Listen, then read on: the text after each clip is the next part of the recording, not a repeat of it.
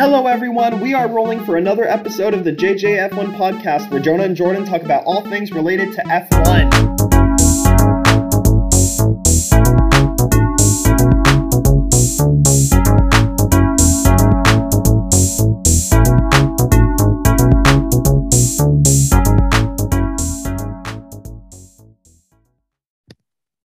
Jordan, good morning.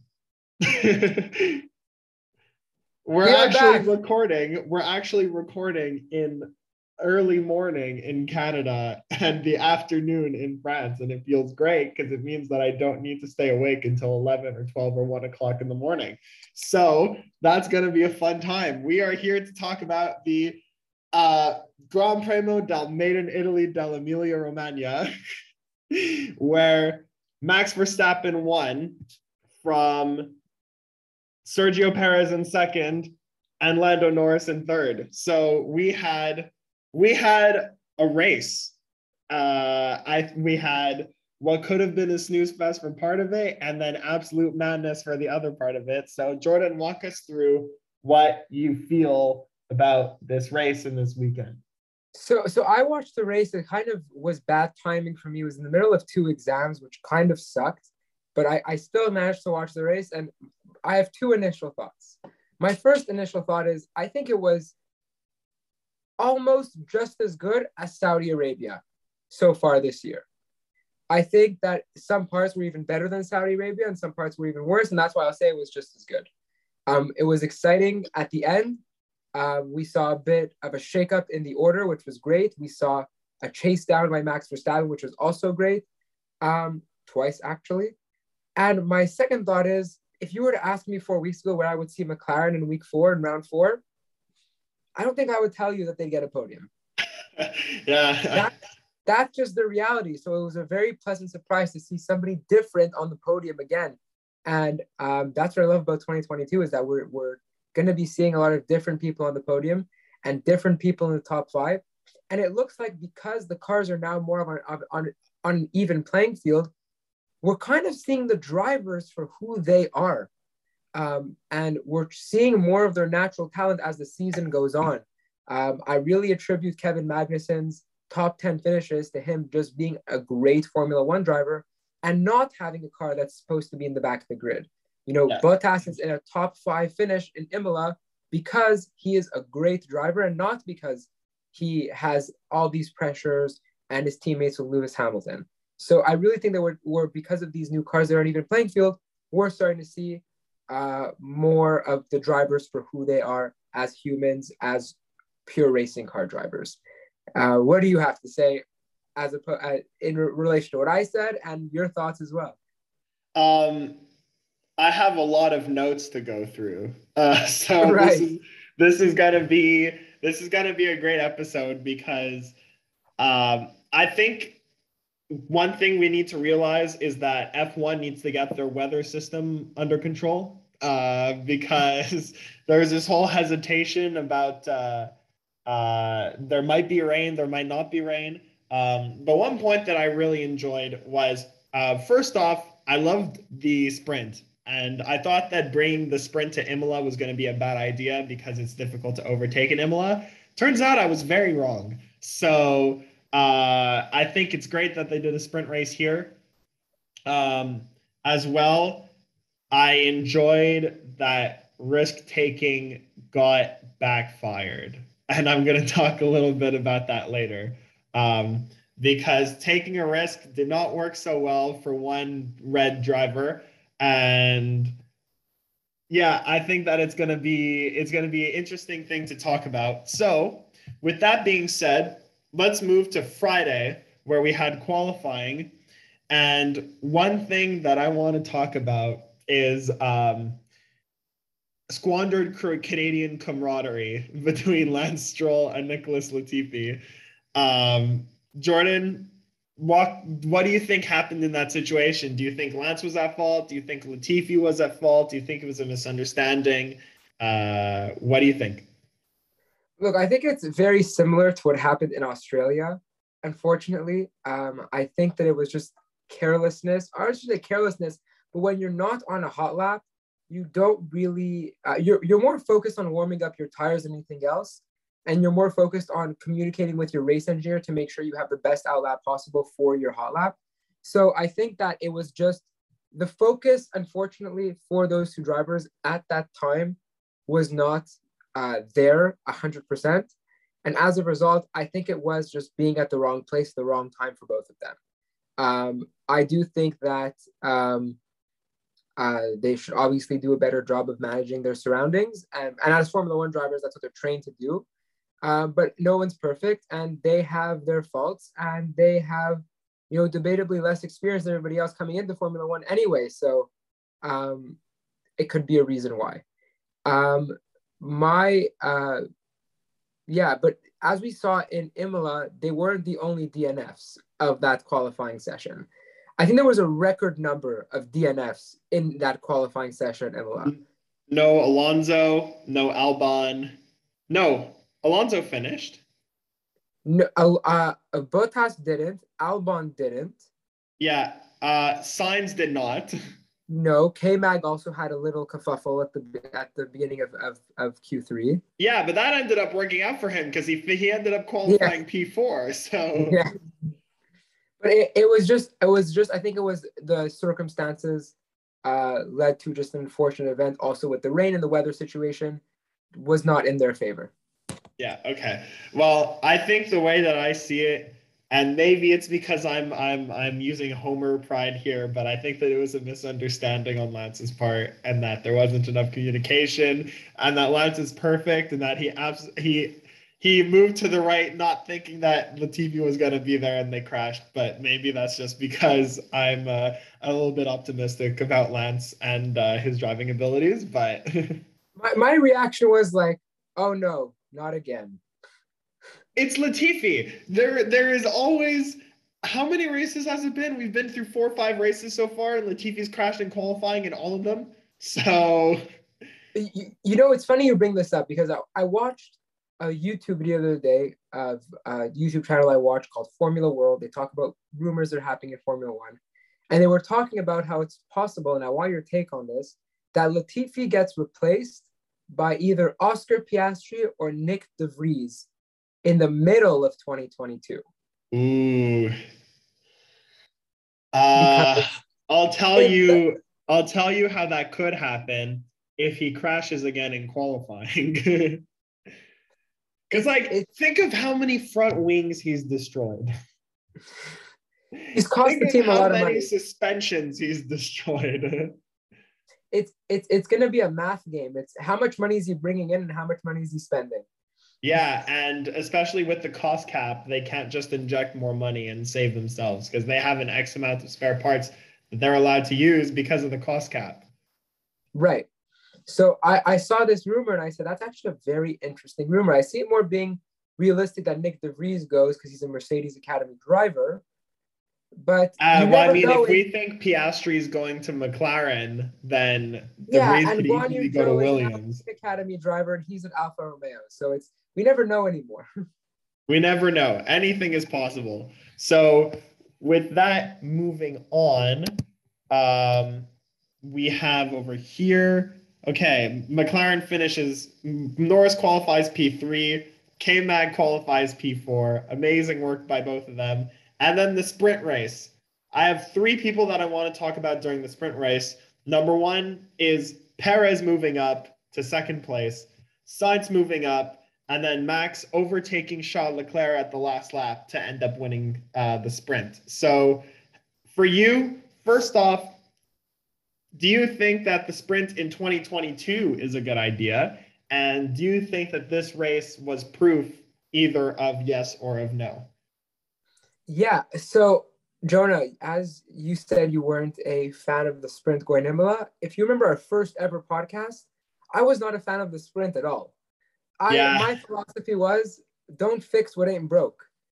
And that might be a good philosophy for some things, but in the world of Formula One, it's relative. And I've been proven wrong. I think the sprint is a great addition to Formula One. And I was even happier when they announced 6 sprints happening in 2023 as opposed to 3 in 2022. Do we think Montreal's going to get a sprint race? So that's what we're hoping for. I'd love a Montreal sprint race. I think that Baku and Circuit Gilles Villeneuve are two perfect circuits for a sprint race. Maybe at Singapore and there, that would be really cool too. Yeah. So I'm a really big fan of the sprint race because it adds extra spice to the weekend. It's very fun for the fans, especially at the race itself, because you get to see more racing, and the fans probably prefer to see racing than a qualifying session. And it's great for at home because it's more enjoyable to see a race than a qualifying session. And regardless of what you say, the sprint race is not qualifying; it's a race. It's just half a race or a third of a race. Well, no, now they're calling it a race. Now they're calling it a race because last year they called it qualifying, and now they're calling it a race. And they're also giving P1 to P8 points instead of just the top 3. And I think that that's so much better. You're not going to give the 25 points, but you'll give, the 8 or I forget how much it is now if you get P1, but it's 8, and then it goes down by a point depending on how you finish. Right. So I think that that's perfect. Actually, they worked it out really well. So yes, I'm a fan of the sprint race. Number 2 is, I think the fact that Max Verstappen passed Charles Leclerc in the last lap and gave us him on pole is the reason why sprint races should be a thing for a lot of races and at a lot of tracks. It was just very interesting because the best part of the sprint race, in my opinion, is the fact that there is no tire strategy involved.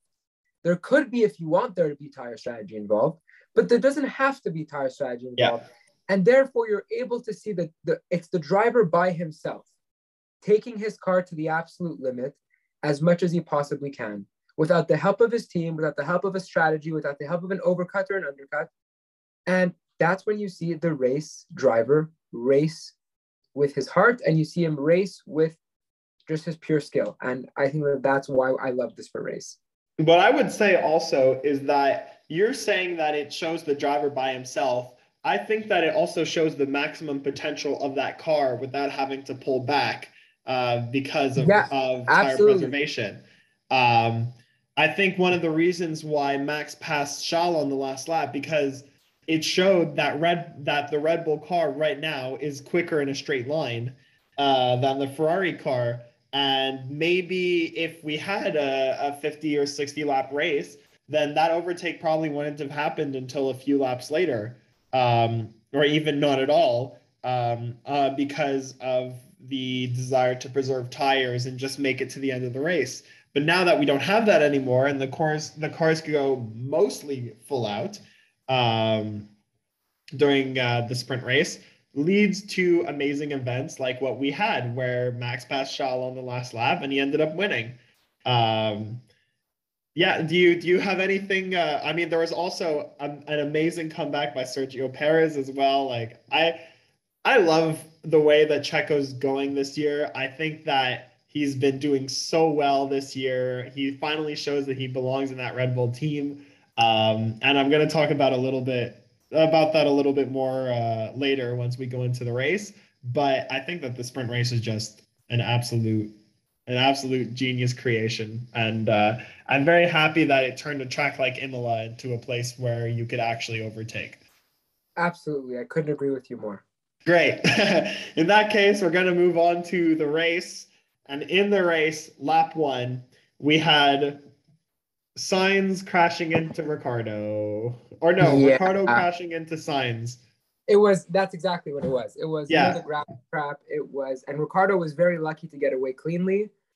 But Sainz, he obviously felt the back of the pack, but Sainz has been dealt a really bad hand these past 2 races. Yeah, that's what I wanted to say is I said that Sainz was going to win this race because he was so motivated to pick up after his DNF from last race. Meanwhile, he DNFs again. What do you think? Do you think that this is going to be a huge blow in his attempt to, number one, state his case in Ferrari, even though he's been extended for 2 years? Or do you think that this is just going to motivate him even more? I think that it's not about stating his case to Ferrari or to anyone for that matter. I think it's about stating a case to himself, because Carlos Sainz is finally in a top team. He's finally at Ferrari. He's finally in a car that's able to win races. And when you're in a car that's able to win races, you have to show yourself that you are a race-winning driver. Yes, he has the mentality. Yes, he has the attitude. And yes, he has the poise and the skill. But can he actually pull the trigger and get it done? And I think that's a question for Carlos Sainz to answer. And I think that's something that Carlos Sainz needs to answer for himself and not for anybody else, because we know that Ferrari could win a race. There's no question about that. It's just for Carlos Sainz. And then once he gets that first race win, he is world championship material. Floodgates are opened. Yeah. So it's just a matter of proving it to himself. And I think that he is very motivated, period. But he's just been dealt, I think it's just been very bad luck. It's just been incredibly bad luck. It's been 2 circuits with gravel traps. He was just at the wrong place at the wrong time again with Ricardo. And right, I think so he's going to have no problem at Le Castellet. Yeah, exactly. I think that it was mainly Ricardo's fault, that incident in particular. So I just think he's just been really bad. It's just been really bad luck. And again, like, we keep saying next race, but again, wouldn't it be so great if he won his first race in Miami? I think it would be great if he wins his first race in Miami, but I'm on the same side as you in that sense that I don't think that this is going to put a dent in his reputation at all. I think, like you said, it's just a mix of bad luck. And it's really disappointing to see, not only as a racing fan, but just as someone who appreciates Carlos Sainz's character, which is something, I mean, I'm not a huge fan of some drivers' personalities. You definitely know about that. But one driver's personality and just the way that he conducts himself is in 100% Carlos Sainz. It has to be up there. So I don't think that this is going to put a dent. I mean, maybe it'll mean that he won't win the championship this year, but realistically, was he going to win a championship this year? He needs to win a race first, like you said. So I think that it's very possible, like you said, that he could win in Miami, but I also said that for this race. So let's see what happens with that. Then, okay, so we're going to move along. We had this risk of rain that didn't come ever, where they switched from intermediates to slicks. And then there was this threat of rain, and that as soon as it was going to rain, they were going to go put on inters or wets again, depending on the rain conditions. And there was this whole thing with no DRS during the mostly dry race. And then one person that I want to talk about in that area is George Russell dealing with the Mercedes and moving it up to P4. Number 1 in a bad Mercedes car, and number 2 with a wing that wasn't adjusted for slicks. So let's try to unpack all of that. We got the pit under the rain that never came, or raining for rain that never came.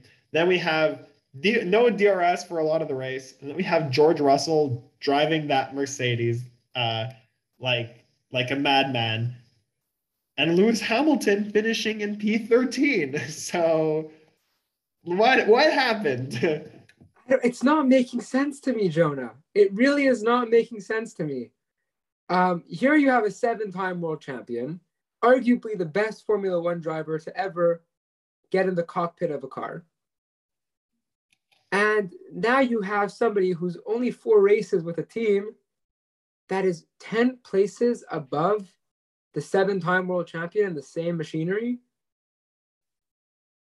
It sounds odd to me, and something I think is going on that we don't know about. Really? Yes. I think something is going on that we don't know about.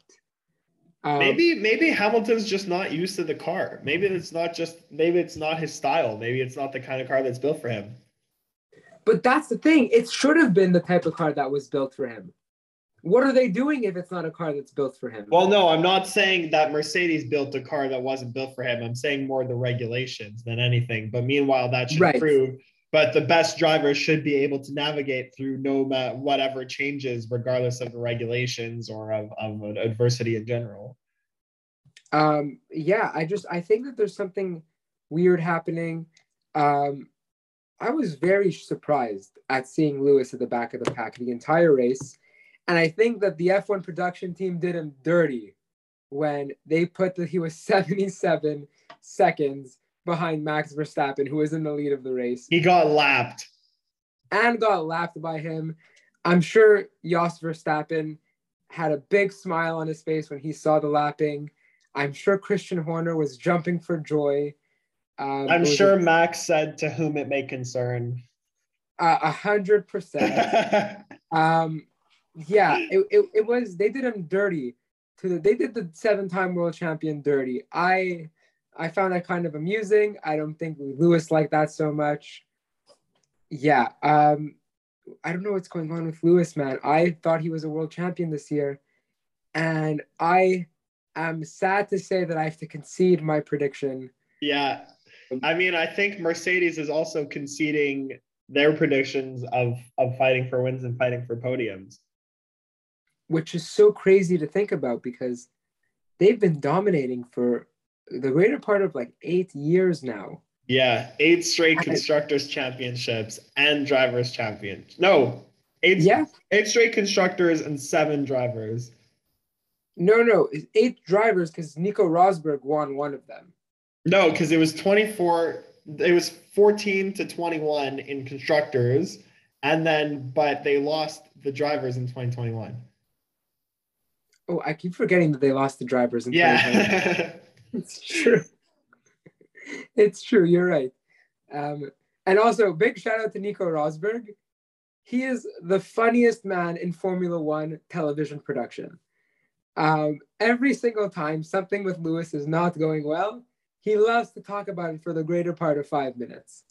And I even sent Jonah a meme actually after the race, where there was a meme where I think it was Martin Brundle talking to Nico Rosberg, and in the meme it said, "So Nico, the weather is not so nice today." And Nico replies with, "Yeah, you know what else is not so? He's like, the weather is nice." And Nico's like, "You know what else is nice? When I beat Lewis Hamilton for the World Championship in 2016." Yeah, man. Nico Rosberg. Also, he has a fantastic YouTube channel. So yes, I love his track analyses. I'm living for it. All right. Anyways, one thing that I wanted to also talk about is, should the FIA have allowed DRS earlier than they should have? My response is maybe. And why is your response maybe? Because I wasn't at the track and I don't know the track conditions, but if the drivers are complaining that they should put on DRS and that there's a drive line, then they should be able to, have DRS.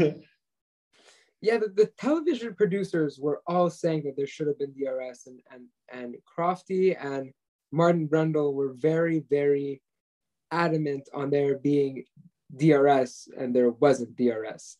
I was pretty confused as to why there wasn't DRS because I'm no weather expert, but I did see the dry line on the track. And it was, I think that if there was DRS sooner, we would have had more competitive racing. It wouldn't have been that much of a snooze fest at the beginning. But again, I'm no weather expert, so I cannot make the call. I'll just say that DRS makes things always fun. So I would have liked to see DRS as a Formula One fan. I think everybody would. Yeah, well, when DRS actually came, we had a very interesting situation with the current championship leader, Charles Leclerc, who pitted to, from what I understand, get 1 more point on the fastest lap. And then ended up spinning out and completely screwing up his race. Yeah, that's exactly what happened. What do you think? What do you think, man? Do you think that realistically would the strategy have worked? I think that Charles Leclerc knows how fast the Red Bull is, especially in the high-speed tracks that are coming up. We're going to Canada. We're going to Baku. We're going to be in Monza eventually. These are high-speed tracks. And the Red Bull is much better suited for these high-speed tracks. So Charles Leclerc has the mentality that every point matters. Even though he has a 20, 30-point lead in the championship, every 1 point matters, especially because last year, by the end of the race, they were neck and neck on points. So just we saw what happened last year. So he is willing to take a risk. He did it in Australia. He was very adamant about it. I guess the risk was more calculated and there was less of a risk just because Max was out of the race at that point. But every point matters to Charles Leclerc, and he took the risk and he wanted to go for the fast lap. And he really, really values that fastest lap point. And Charles Leclerc does have the habit of, when he pushes too hard, to sort of make a little mistake here and there. And that's all right. Everybody makes mistakes. But he has done it more times than that. Like, he's done it a substantial amount of times that the average Formula One fan can recall, the Baku qualifying session, or can recall his Monaco qualifying session. Yeah. Or can recall the end of the 2020 Turkish Grand Prix. So I think that I am stupid. Even more than in Baku. Yeah. But yes, so I actually saw another meme, funny enough, where it was a meme of Charles Leclerc looking at like notes after a race. It was like Charles Leclerc looking at notes after a race, and it showed pictures of the notes of, like, it said post-race debrief, I am stupid, I am stupid, I am stupid, I am stupid. Well, you know what? I think that we're giving Charles Leclerc a little bit too much pressure, because he is now the number one driver on the number one Formula One team in terms of popularity, and also in terms of leading the championship. And with that sort of pressure, your mistakes get amplified. And I think that, yes, the mistakes are very much Charles Leclerc's doing, but I feel like at the same time, there are drivers that make many more mistakes, and we don't scrutinize them as much for it, probably because of the situation that they're in. So maybe because he's at the top now, we're giving him a lot more flack than he should have. I agree with you. It's like being a player for the Montreal Canadiens. I agree with you in certain respects. Yeah, it's like being a player of Montreal Canadiens, but it's bad when any driver, I would say bad, but I would say a driver will get more scrutiny and more pressure when he falls from P1 to P8, as opposed to when he falls from P12 to P20. That's fair. So it's not about the fact that we're giving him more pressure because he's a Ferrari driver. I think that there's a natural pressure that comes with that, like the Montreal Canadiens, or like the Dallas Cowboys, or the New England Patriots when Tom Brady was on the team. Or the Yankees. Or the Yankees. But I think that when you're at the top, everyone's gunning for your place. It's a war of attrition. And it's because the top has so much, it dictates so much the outcome of the championship, especially when you're in the position of Charles Leclerc. Your every move is magnified. Your every move is looked at in a sort of way, and the media will make comments about it, and they will analyze it so much more than Daniel Ricciardo or Mick Schumacher falling to the back of the pack at the beginning of the race. Mm-hmm. So I think that because Charles Leclerc, for himself, because he's able to perform so well this year and in turn sets such high standards for himself, we, the media, say that we I guess put the pressure on him because he is that great. It's it's almost like, in my opinion, we're giving him a compliment in a way. We're not. Yeah, it's you roast the ones you love kind of thing. Exactly. We are Lance Stroll fans, but the fact that we're not saying, Lance, you're not the best, and you're this for it. It's we're giving Charles Leclerc a compliment in a sense, being like, we know you can be the best, and therefore we're upset as race fans because you are not delivering the best quality racing we know you're able to deliver. Yeah, that's a very good point. That's a very, very good point. So I think we're actually, yes, there's pressure because, and every Formula One driver, when you're gunning for the world championship, there's pressure. You set that for yourself. You're leading. Everyone wants you to win, especially when you're A, a Ferrari driver, and B, a loved driver like Charles Leclerc is. We talk about F1 personalities here all the time. He has one of the best F1 personalities that this sport has seen in 20, 30 years. Ferrari is just a wholesome team. Yes, exactly. He's a Monegasque, but he's a humble Monegasque.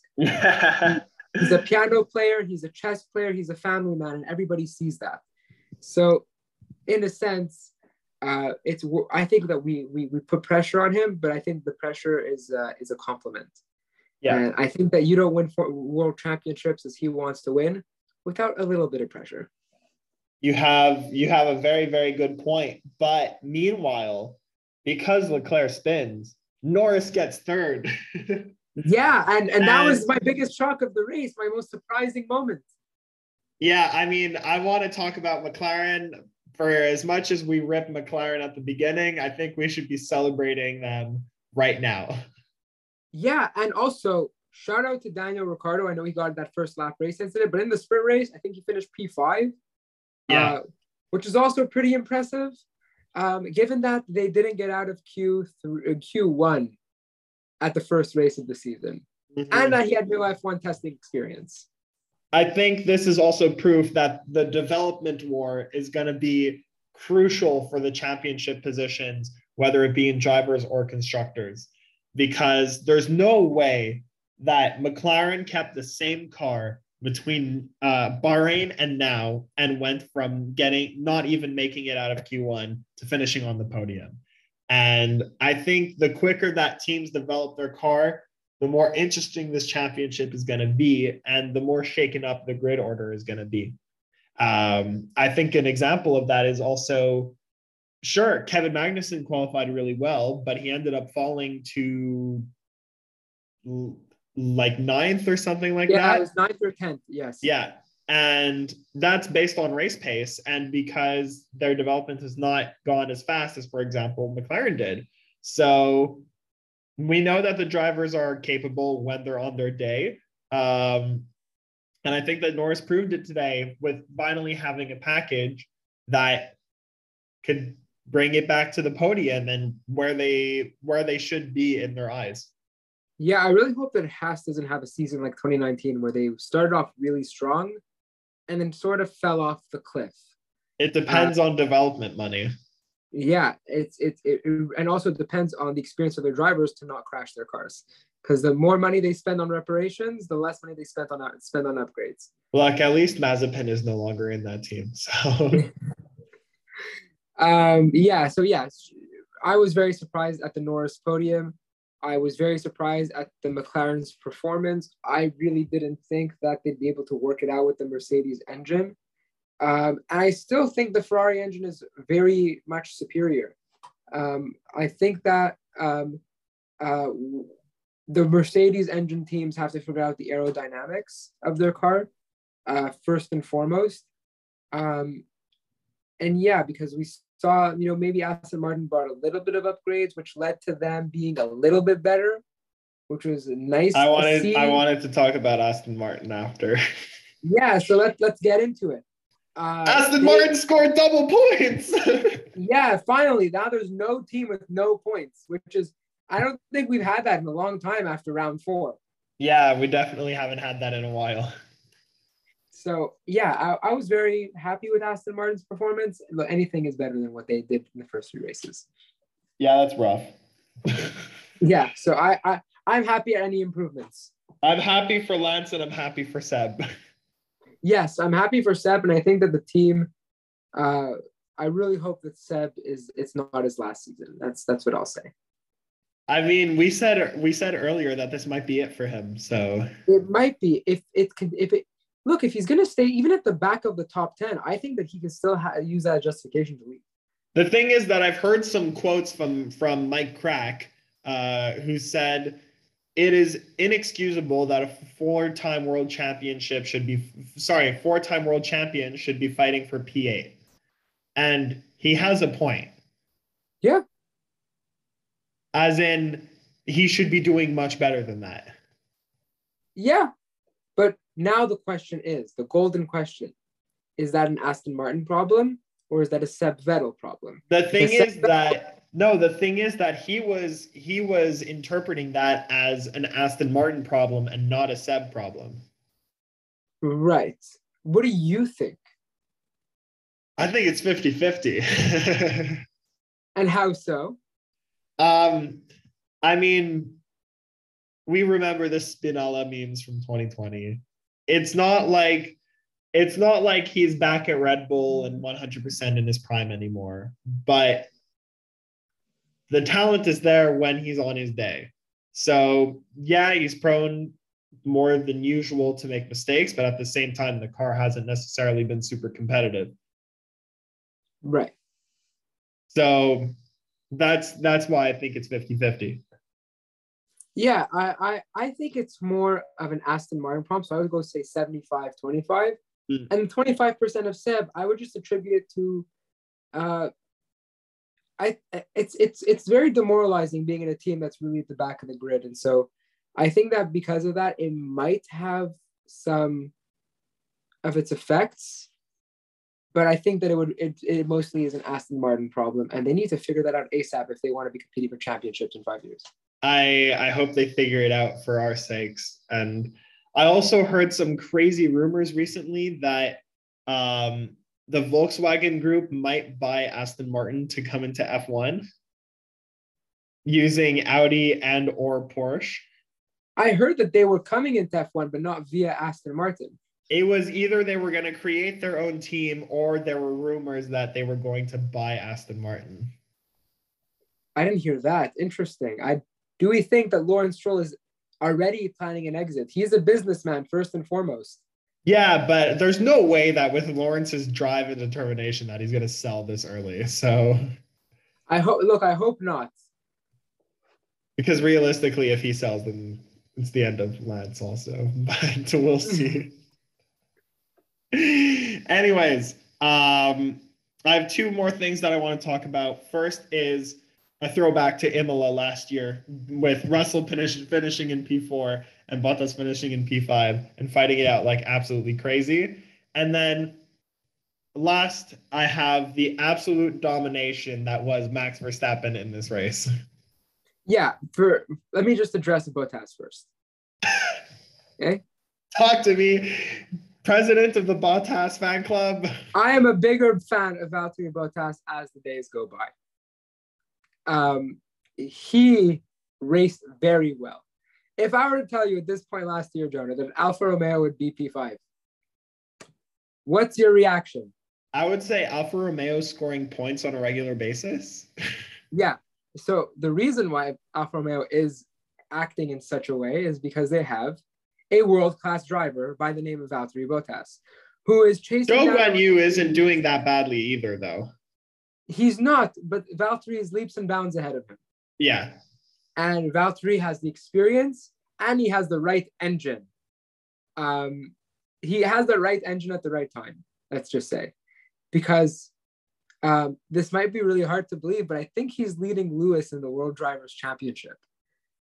That's hilarious. If that's true. I think he is. I'm going to go check right now. Okay, well, while you're checking, I'm going to talk about what I think of that fight because Russell P4 versus Bottas P5. Who thought that we would be seeing Lewis that again? Hamilton has 28 points and Bottas has 24 points. Okay, so it's very, very close. So I think that this is the closest they've ever been in a championship battle. Ouch. Poor Bottas. Yeah. But the thing is that Bottas is not 4 points behind Hamilton in a Mercedes. He's 4 points behind him in an Alfa Romeo. Yeah. Which I think is really impressive. And yeah, I think that Bottas raced really well. I think if he had a couple more laps, he would have passed George Russell and had P4. But I love that fight. Not just because it was a great wheel-to-wheel fight, but because of the significance behind it. Yes, I thought they might have going to hit each other at the exact same spot. Very possible. I was getting ready for it. We can't put anything past the two of them after what happened last year in Imola. So yeah, and they were going wheel to wheel at the exact same spot. Anything could have happened. Anything could have happened. However, one thing that did happen was Max Verstappen absolutely dominated this race. And I think that this proves, like the announcer said, when he finishes, he wins. So if that car can stay reliable, then he could easily win the championship this year. Yeah, he is poised to win the championship this year if the car is reliable. And I think it's more RBPT than it is the car itself. 100% agreed. But I think that the most important actor in him winning the championship is going to be Checo Perez. Because of his 2 DNFs, and in those 2 DNFs, Charles Leclerc won the race, there's a big gap separating them. And I think that Checo has to really act as a shield, not like he did not like the Mexican Minister of Defense did in Abu Dhabi last year, but he needs to be in the standings. He has to be the buffer between Charles and Max. Yeah, he has to I think so too. P2 or P3 and Charles is P4 if Max wants to win the championship. I think that's a good point. Or like, for example, if you have Charles winning and Max is second, then Checo needs to be third. It can't be Sainz. Yeah, it might have to. Yeah, but it's very possible this year that could happen because of the way that Checo's driving this year. Because he's been driving so well. Ferrari might start to prioritize Charles as it gets later in the year. If Carlos Sainz doesn't win races in the next 3 or 4 races, they might start to prioritize Charles. Well, let's see if Ferrari is going to prioritize Charles and anything that else is going to happen at the new circuit in less than 7 days' time, in 6 days' time, because we are going to Miami. We're going to Miami, where we know a lot of people in Miami because we live in Montreal. So, but yeah, Jordan, what is your bold prediction for Miami? Well, I'm actually like we've discussed on many occasions, I'm not a fan of having multiple races in a certain country, but this track looks like it's going to be a good event. It's going to be zoom. It's going to be a nice show for the fans. My bold prediction, it might not be that bold, but I think that Ricciardo gets a podium. That's very possible. I think Ricciardo's hearing all the chatter. You're getting replaced next year. You got to show up. I think he might deliver a podium or at least the top 5 if he doesn't make any stupid mistakes. Well, what I think is going to happen is Aston Martin's going to get in the top 5 and their upward trajectory will continue. You're too optimistic, and then they're going to win 2 races, right? Yeah, no, trust me. It's all part of the plan. They're making us they're making us doubt Aston Martin. They're sandbagging. They can't do it. They've been sandbagging. Vettel just wanted to get COVID so that he could come back and be stronger. He didn't want to race in the Middle East. That's really what it was. That's honestly what it was. Yeah, if someone's gonna say it, I'm gonna say it. They wanted to give Nico Hulkenberg a few races just so that they could show that they have a legitimate reserve driver. Yeah, well, I think that's what's gonna happen. is Aston Martin's going to be in the top 5. One of them. I hope so. Well, I think that McLaren just continues their development, and I think that they show what they did on day 1 of Barcelona testing, maybe. Well, if you want to see what happens with everyone in the Miami Grand Prix and follow us throughout the entire 2022 season and beyond, feel free to like our Facebook page, follow us on Instagram, subscribe to our YouTube channel and the JGF1 podcast, and we will see you for the next episode. See ya! See ya!